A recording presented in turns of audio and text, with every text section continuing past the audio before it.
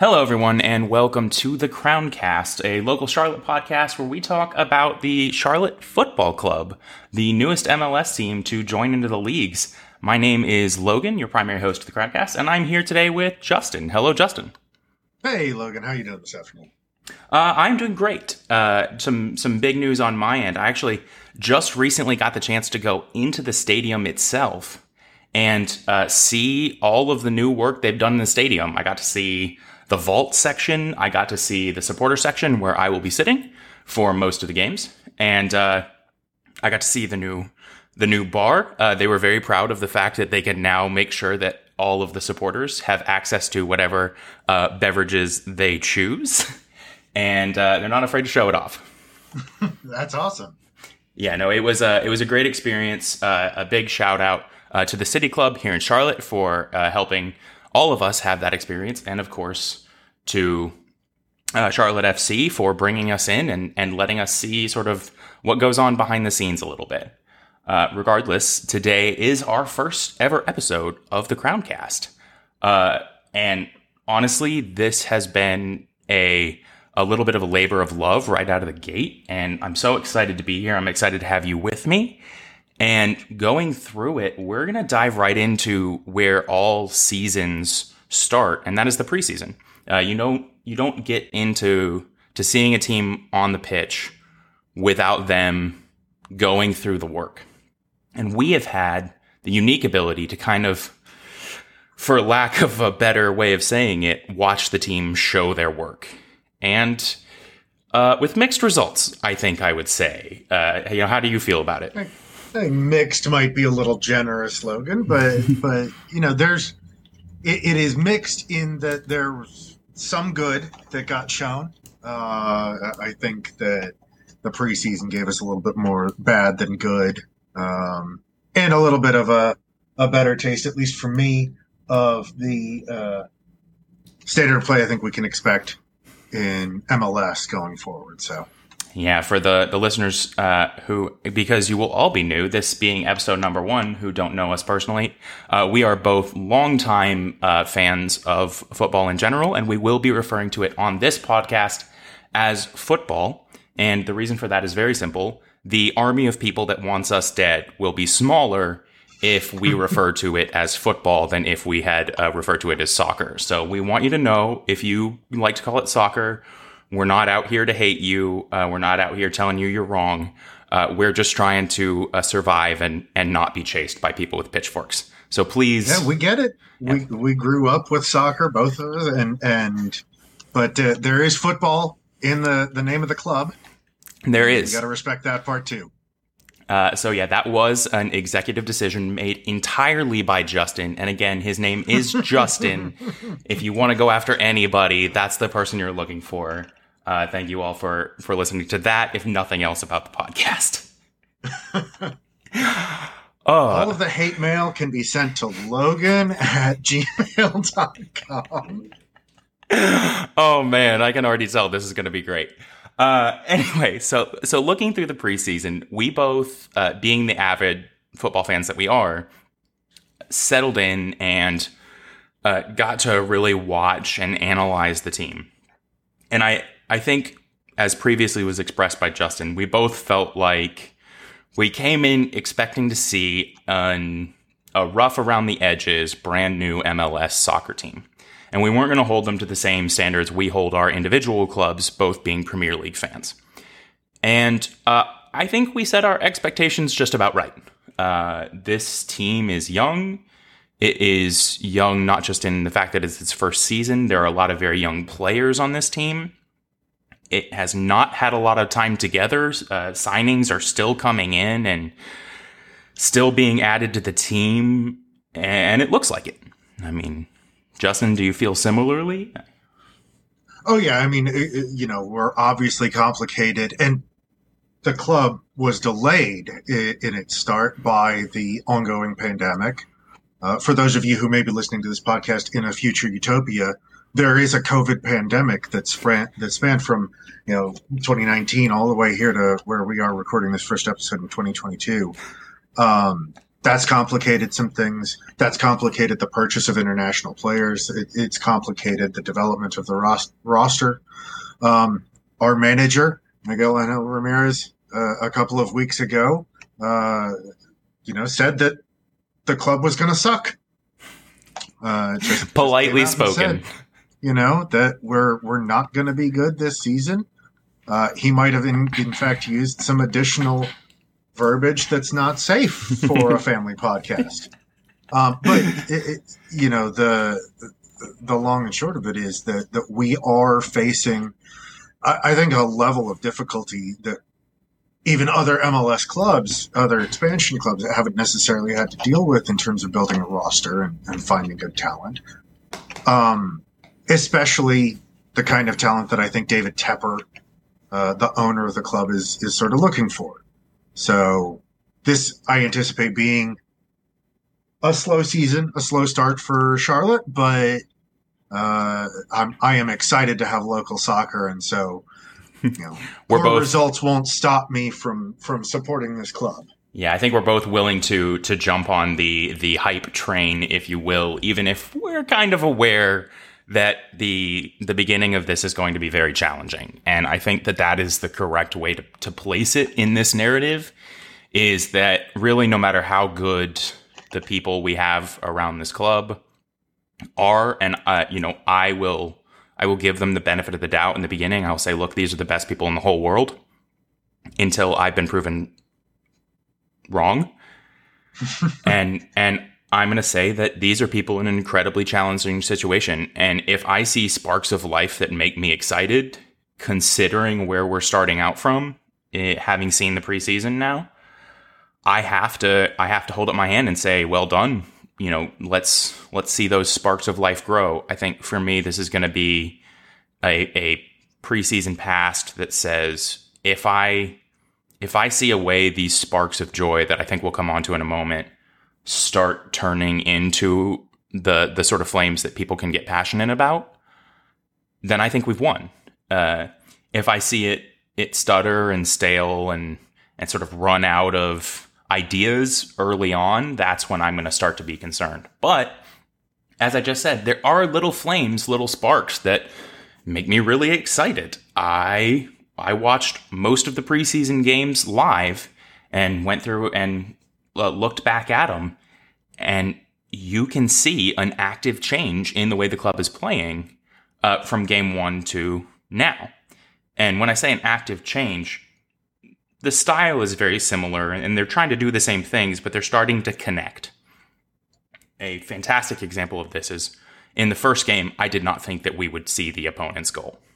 And I'm not talking about that we wouldn't score a lot of goals. I mean, I wasn't certain that we would ever actually get close enough to it to see it with your standard 20/20 vision. I had concerns. I had real concerns. And now, all of a sudden, getting into, at this point, the 2nd of March, we are watching fluid, dynamic attacks blast their way up the field. And yeah, we get one or two of them a game, but they're there, right? I've already seen that transition starting, and it really excites me. It gives me hope. I think this could be a really fun team to watch. But as with all preseasons, it was a little rough. I think we can kind of leave it there. Justin, do you feel like you have anything else you really want to talk about when it comes to our preseason games? No, the only other thing I'd mention is out of the 4 losses, I think it was, or out of the 4 matches, I think it was 3 losses and a draw. And a big part of that, too, was the fluidity of the starting 11, injuries to some key players in that preseason stretch. Yeah. The first sort of major designated player signing and everything for the club, Christian Fuchs, horrible tackle in the first match, right? Yeah, getting the gaping head wound.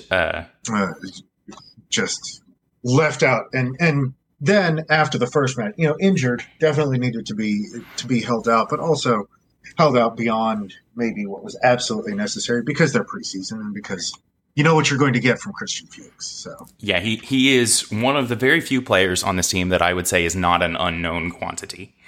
In fact, I think I'm going to go so far as to say he's the only player on this team that is not an unknown quantity.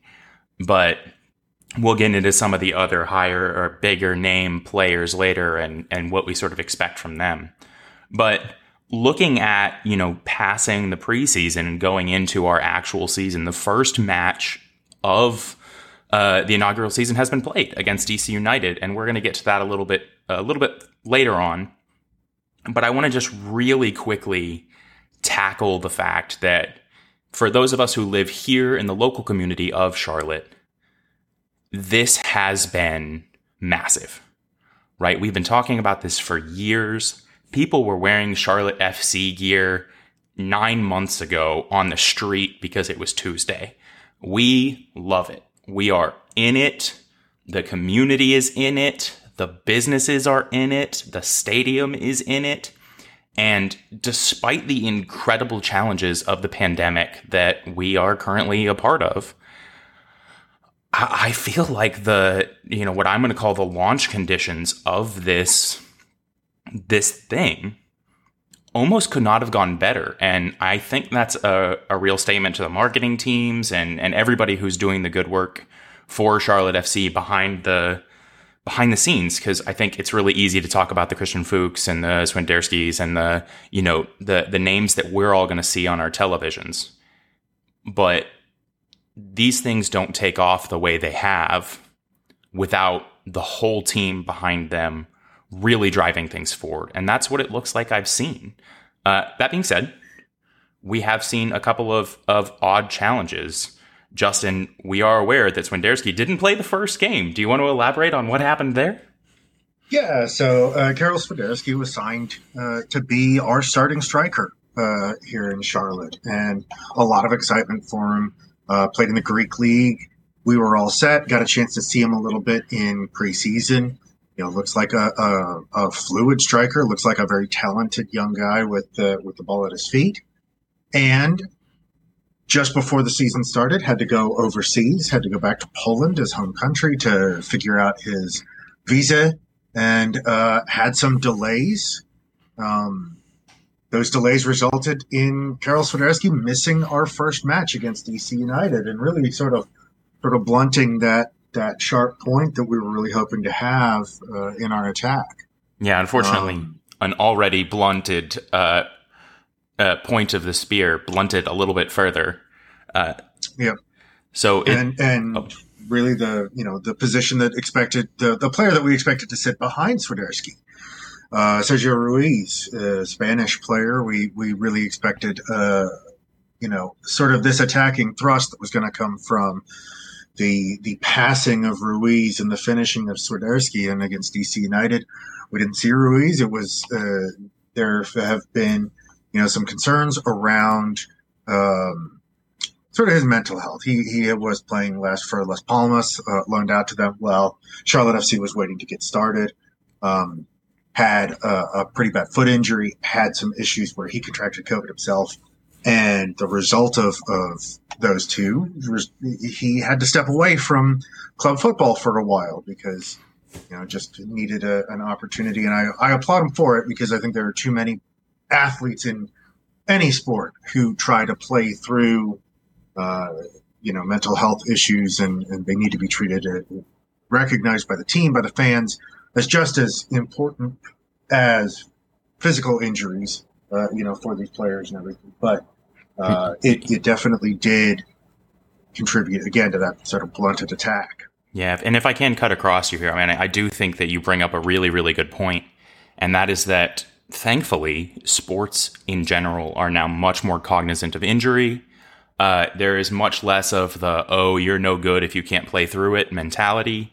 And I think one of the most inspiring things that I've seen is it's not just coaches and other players that say, hey, when this person is down, be it for a sprained ankle or whatever the case may be, it's also been the fans who will rally behind players. They will pick up and they will say, yes, I love this player, but I love to see him healthy. And we do what we have to do to make sure that they're healthy so that we can enjoy them on the field for longer. Yeah. But, moving away, I think, a little bit from the sort of the downside of that first match and everything, and a little bit about sort of that excitement again. Yep. To circle back to a happier topic, there is a ton of excitement in this city. There's been an opportunity. You mentioned the stadium redesign, all the work that's been done. Mm-hmm. Charlotte FC gets the opportunity that a lot of MLS clubs don't to play in a very large sports arena. They're playing in the same Bank of America Stadium the Carolina Panthers, the NFL team in Charlotte, play in. 74,000 seats. 74,000 seats. And most of them sold out for the inaugural home match. Absolutely. Enormous supporter section, season tickets that are completely sold out. Secondary market apparently is at a fever pitch for this opening match. It's my understanding that scalpers are asking double the face value of these tickets right now. That is absolutely true. We have seen some, events of people we know who had tickets. They sold 2 months ago, and they look down now, and those same tickets they sold 2 months ago are worth double or triple what they could have been. And I think what you said there gives us a good chance to sort of bounce back to the stadium redesign. And like I said, I was very excited because I'm riding a bit of an emotional high as I just left a very unique opportunity to get to go into the stadium itself and see basically everything. The only place in the stadium I have not yet been allowed to be a bit of a geek at is the locker rooms themselves. And the only reason I wasn't allowed to do that was the players were in there after their practice. And it's funny. They don't want just your average casual guy just strolling into the professional team's locker rooms while everyone is in there. And that's an odd restriction that they have. Yeah, you know what? I was very upset. I threw a very small tantrum, and I threatened to be sad. And you know what? They said, "Go ahead and be sad, buddy. We don't care."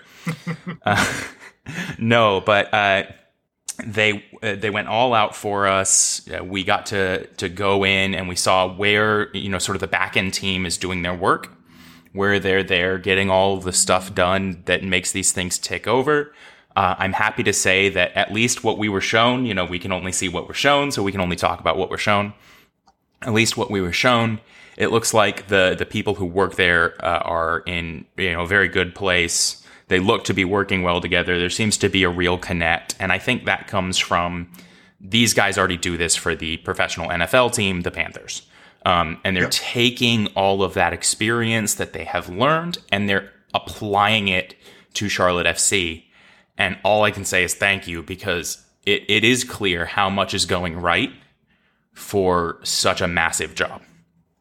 But I'll make a few quick highlights, and if you look for us at the Crowncast on any social media, very soon you will be able to find us, and you'll be able to find some images of my trip into the heart of the beast, if you will. I get to see the Charlotte FC wall. You may have seen it posted on their social media. I'm there smiling and grinning like an idiot. But I got to see the vault itself. I got to see the vault door, which I learned today is not actually a door. It's just a place for people to take pictures. If you try to go underneath and go to the vault door where you will see on people's Instagrams, that vault door does not open. So don't try it. Unless you have a very, very large special effects budget, that door is not going to open. However, the rest of the lower levels are incredible. The VIP sections, right there down by the field where they have the vault.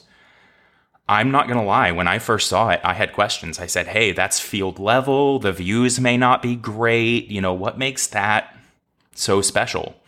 And it's nice down there. Ladies and gentlemen, if you have made significantly more money than me in my life, go possibly check out the VIP sections right next to the field for tickets into the Charlotte FC matches, because they're gorgeous. And I believe they come with their own little dessert bar and sushi bar. So the high life, right? It certainly sounds extravagant for a supporters section, but I expect nothing less from Tepper and from the city of Charlotte. Oh yeah, that is absolutely a place where if you want the highest quality match going experience, you are going to be able to get it. You can sit right there in the vault is right next to the actual locker rooms.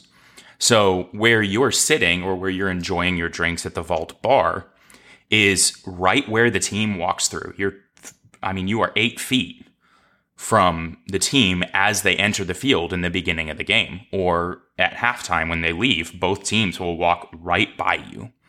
And I was really surprised at the professional level how much sort of access the vault members will have to the team.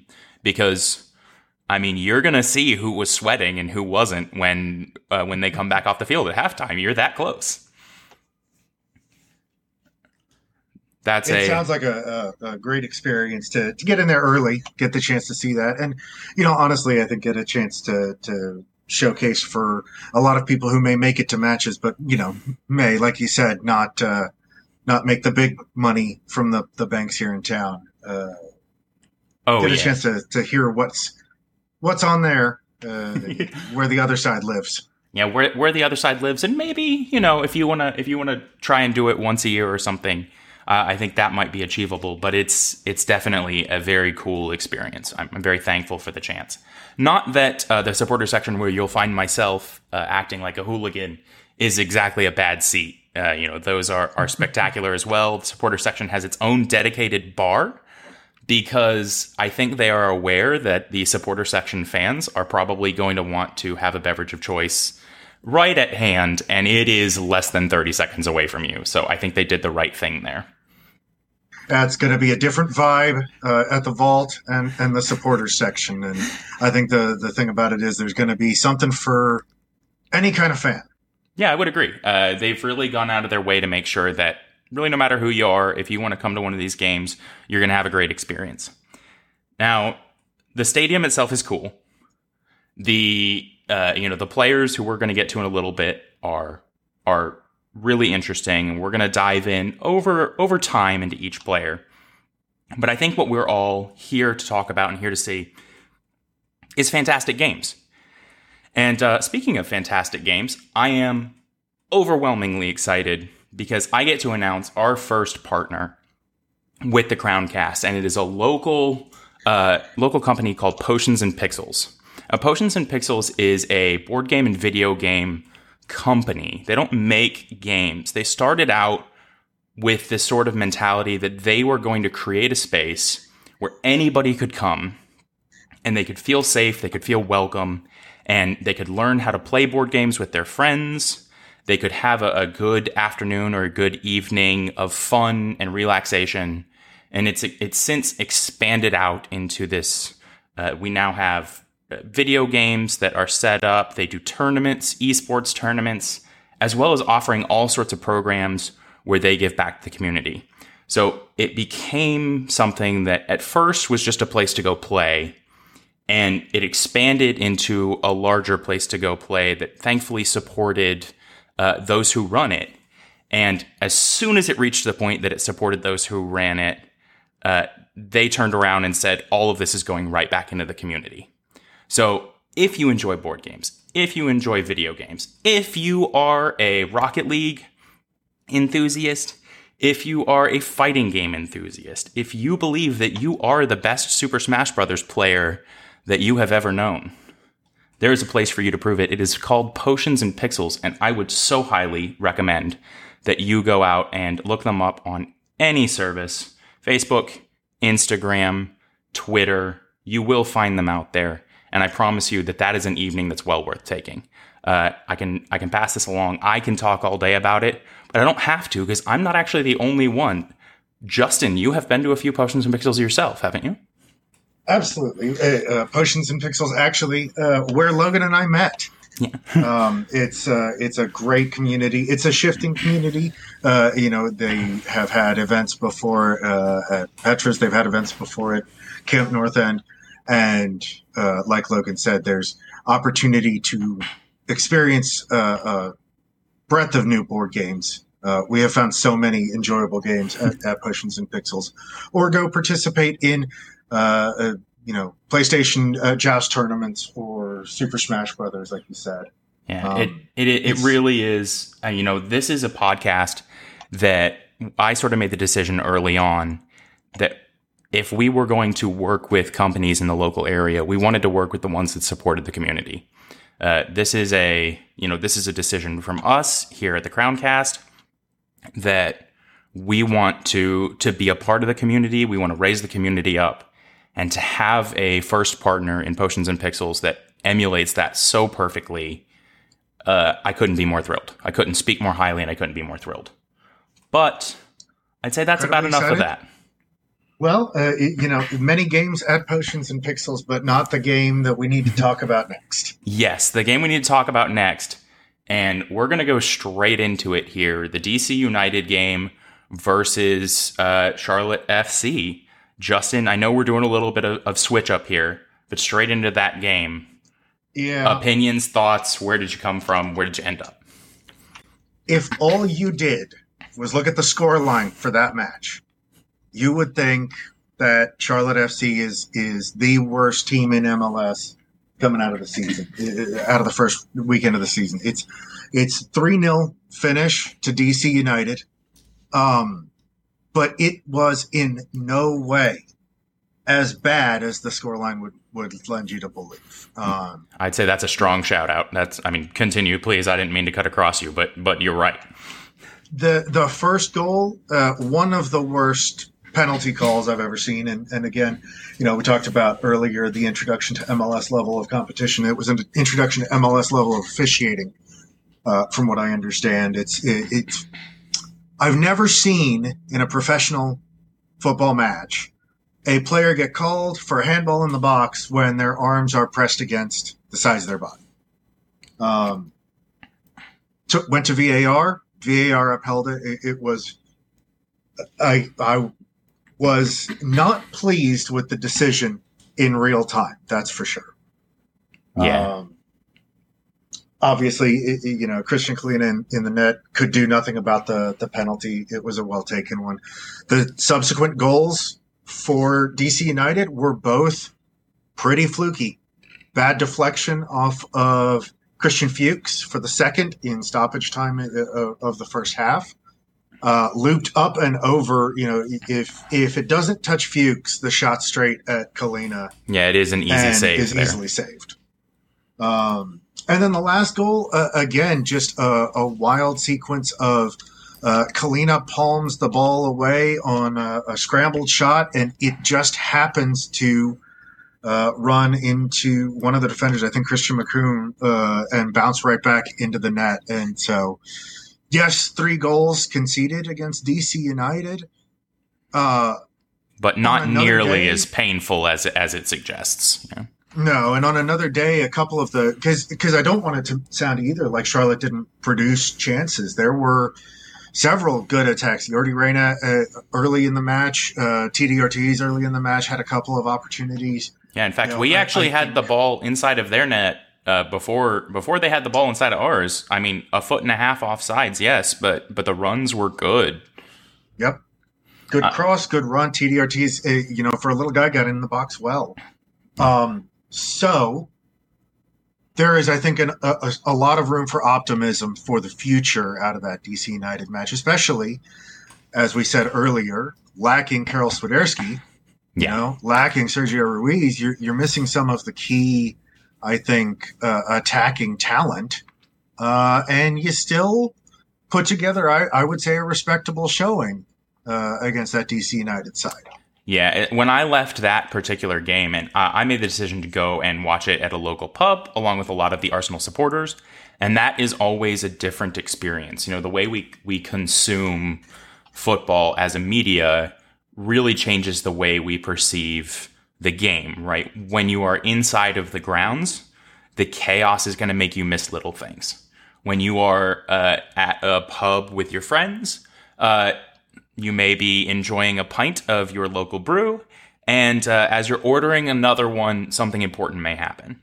When you're alone, or with a very close friend sitting on your couch, you can really sit down and analyze the game. And this is something I actually hope works out quite well for you, the listener, is because throughout this experience, you will likely hear from me, who will be at the games, and will sort of be able to give you the fan experience and the atmosphere of the game and what it was like, as well as Justin, who, while I believe you'll be at a few of the matches, will primarily be able to sort of dissect it a little more from the comfort of your own home. Is that correct? Yeah, I love live sports from the comfort of my house, my TV, the cheaper beer, the shorter lines, and with 3 kids, a little bit more difficult to get out of the house. As much as I look forward to seeing Charlotte FC play a few times this season live, the majority of mine will be from the couch and getting the benefit of all of the replays, getting the benefit of all of the various angles, and the feedback from the national announcers. So, well, I can tell you a little bit about that explosive atmosphere when the first ball that was called offsides for Charlotte FC went in. Obviously, before everyone knew that the flag was up and it was going to be pulled back for offsides, that room exploded. I mean, drinks went flying. There was a gentleman in the far corner of the room who was probably a 6'4" gentleman, and I think he nearly hit the roof. There was so much joy and so much excitement and so much of that thing that we love as football fans, because as adults, when do you get to feel like this? When are the moments so tense and so interesting? And to see that happen there in the first game, to ride the high of that goal, and unfortunately feel the sinking low of it coming back down, but doing it together really sort of brought everybody in that pub together. So it was a great experience. But you're absolutely right. The truth is, in this game, this could have easily been a 2-1 loss for Charlotte FC. I think it could have easily been a 1-1 draw. I don't think, on the sort of basis of the game that I saw, that Charlotte would have deserved anything more than a draw, and I think a draw would have been friendly to Charlotte FC. But I do think that, if you look at the plausible range of outcomes for how both teams played that game, a 1-1 or even maybe a 2-2 would not have been impossible. And that's hope. That's means for a spark, isn't it? Absolutely. And going back again, and I don't want to harp too long on the officiating decisions, but shortly after a penalty is called against Charlotte for really a ball to hand with the arms pressed tight to the sides, DC United defender in the box goes to tackle a pass away, and ball clips up off of his foot and into his outstretched hand, doesn't get called. That goes Charlotte's way. Maybe the penalty the other way doesn't goes the opposite direction. One of the opportunities that Charlotte has sneaks in, and I absolutely agree with you. A 1-1, a 2-2, I think a draw would have been fair, which is not something I thought I was going to be able to say about Charlotte. Oh, no. Pre-match. I think I can properly say I went into this match just saying, look, don't get 5-0'd. Don't get 5-0'd and looked like it was supposed to be 7-0, right? Yep.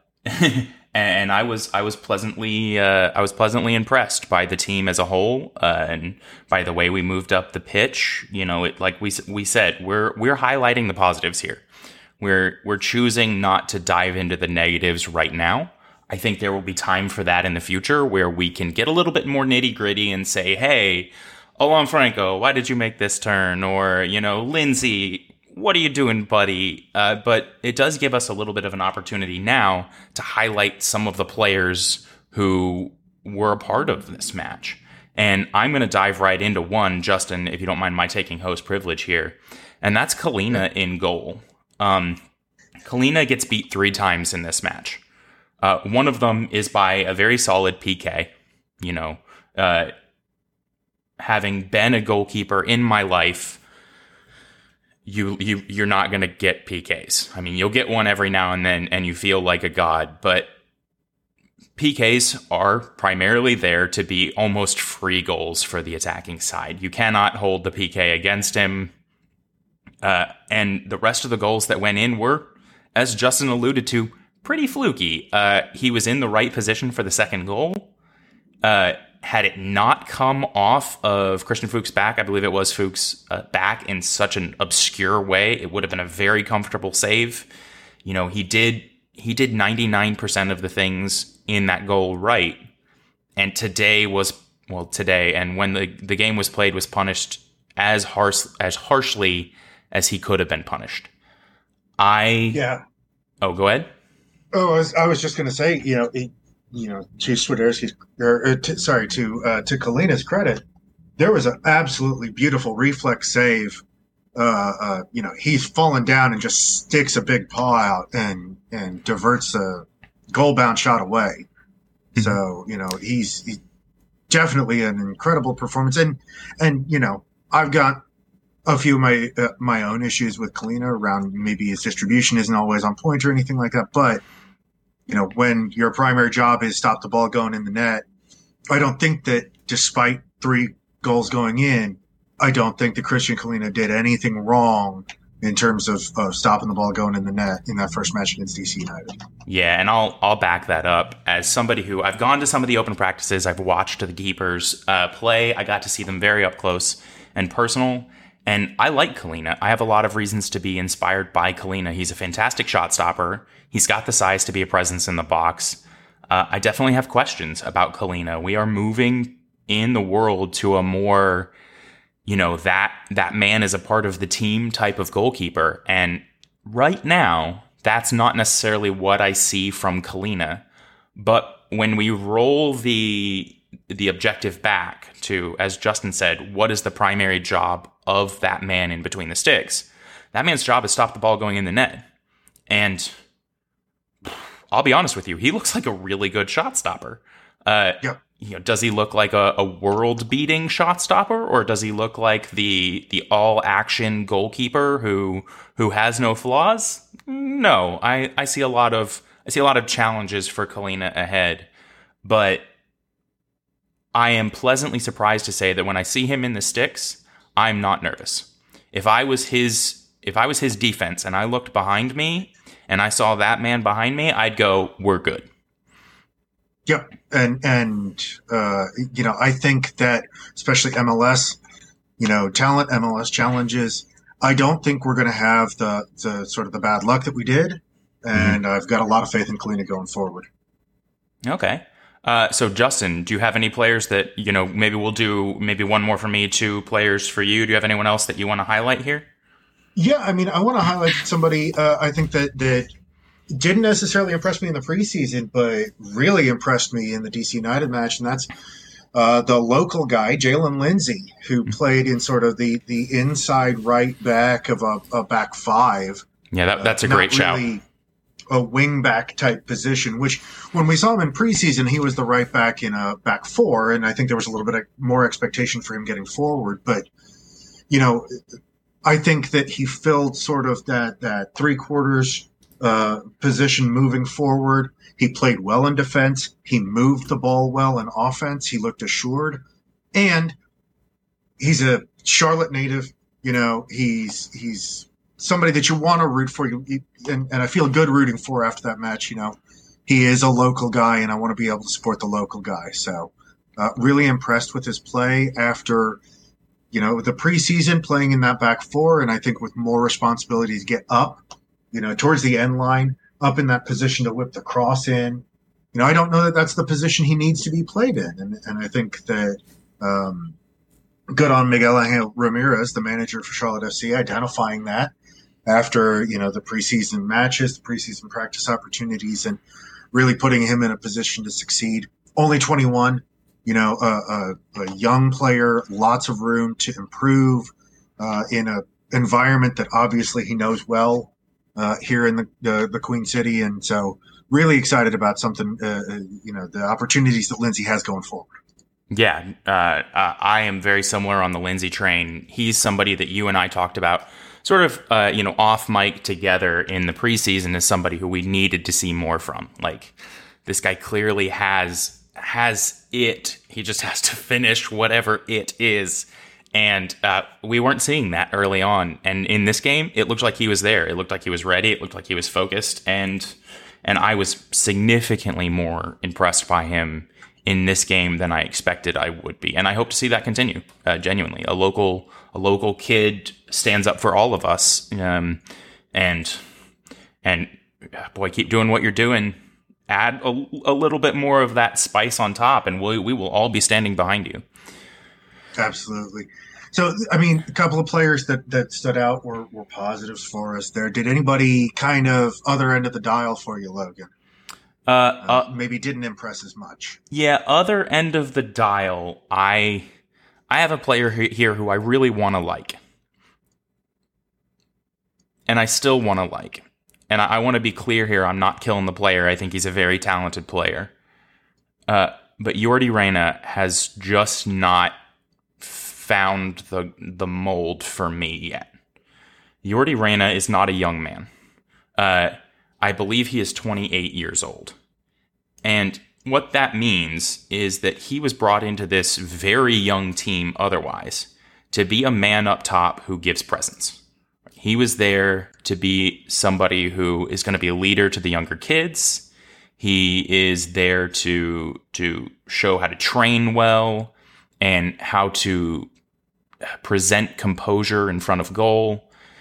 He's there to be the guy that, even if he's not a soccer or football IQ genius, has been around the block and will keep his head and will keep traction when all the other wheels start spinning. And right now he feels like the wheel that's spinning. I don't know if I have a better way to say that other than every time I watch Jordi Reyna get the ball, a part of me calms down and goes, okay, the senior guy has the ball. And then a part of me goes, what just happened? Why do we no longer have the ball anymore? And I think all football fans will know that every team kind of has that player who is a very good player, but it just sort of feels like attacks go to die. And I'm really concerned. I'm really genuinely concerned that somebody who I see a lot of talent in is starting to be that guy who, whether teams just haven't figured out or whether the pressure of being a senior man on an upstart team is getting to him. And right now, I'm not seeing the attacks that flow through Reyna flowing through him. I see them stopping with him. Yeah, I mean, I think that we've got, a few players that kind of fit that mold of maybe they're going to give you something really impressive, but they're a little over the hill. If they give you something really great, it may be balanced out by a couple of times where you really got to scratch your head and wonder what happened there. I think there's an opportunity for a player like Gabriel Bertin to kind of end up the same way, where you're going to maybe get a few moments of brilliance, but also there's going to be some moments of frustration. Mm-hmm.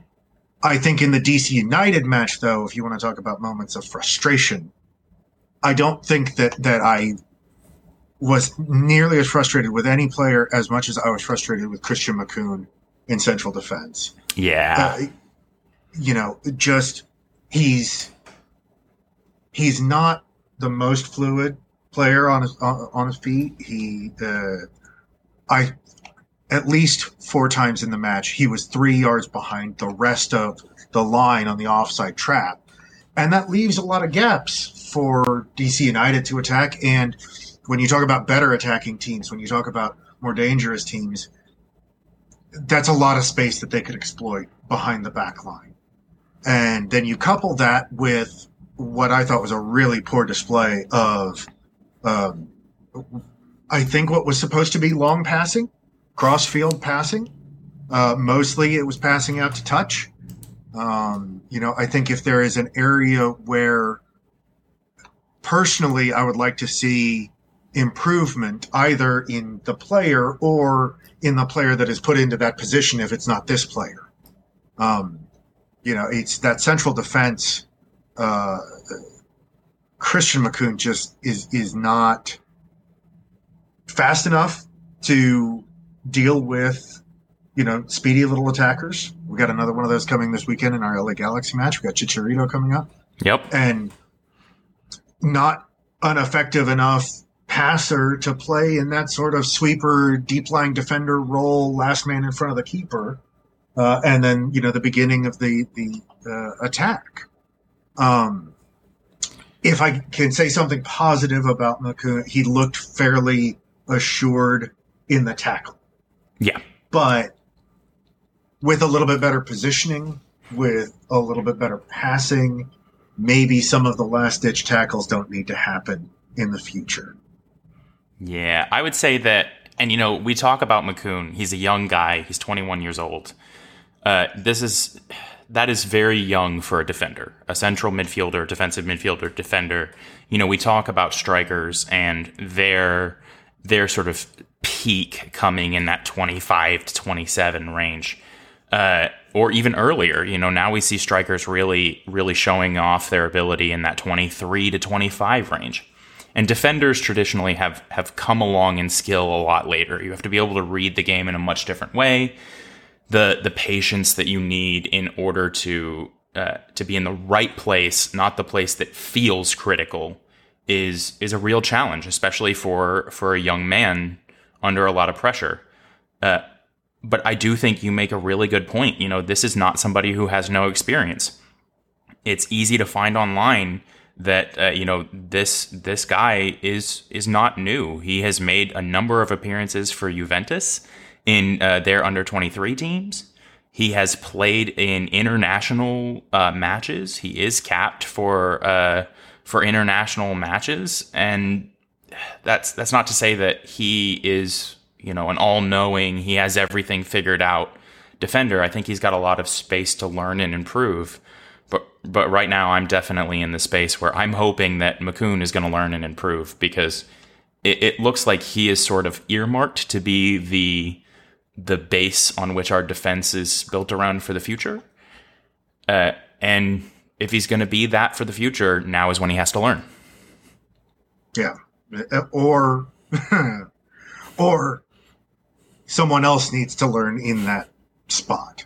Someone else needs to learn in that position. So we shall see, though. And I appreciate the time today, Logan. I think that wraps up our agenda today. Yeah, we're gonna wrap it up here. The first ever episode of the Crowncast. Justin, thank you so much for joining me. It was an absolute pleasure. It always is, Logan. And again, a shout out to our sponsor, Potions and Pixels. Look them up on social media. Look us up on social media. Mm-hmm. You can find us almost anywhere at the Crowncast. And we will talk to you again after our very much looked forward to match with the LA Galaxy. Ladies and gentlemen. Opener, let's pack the stadium 74,000 strong. 74,000 strong. Good night, all. Thank you.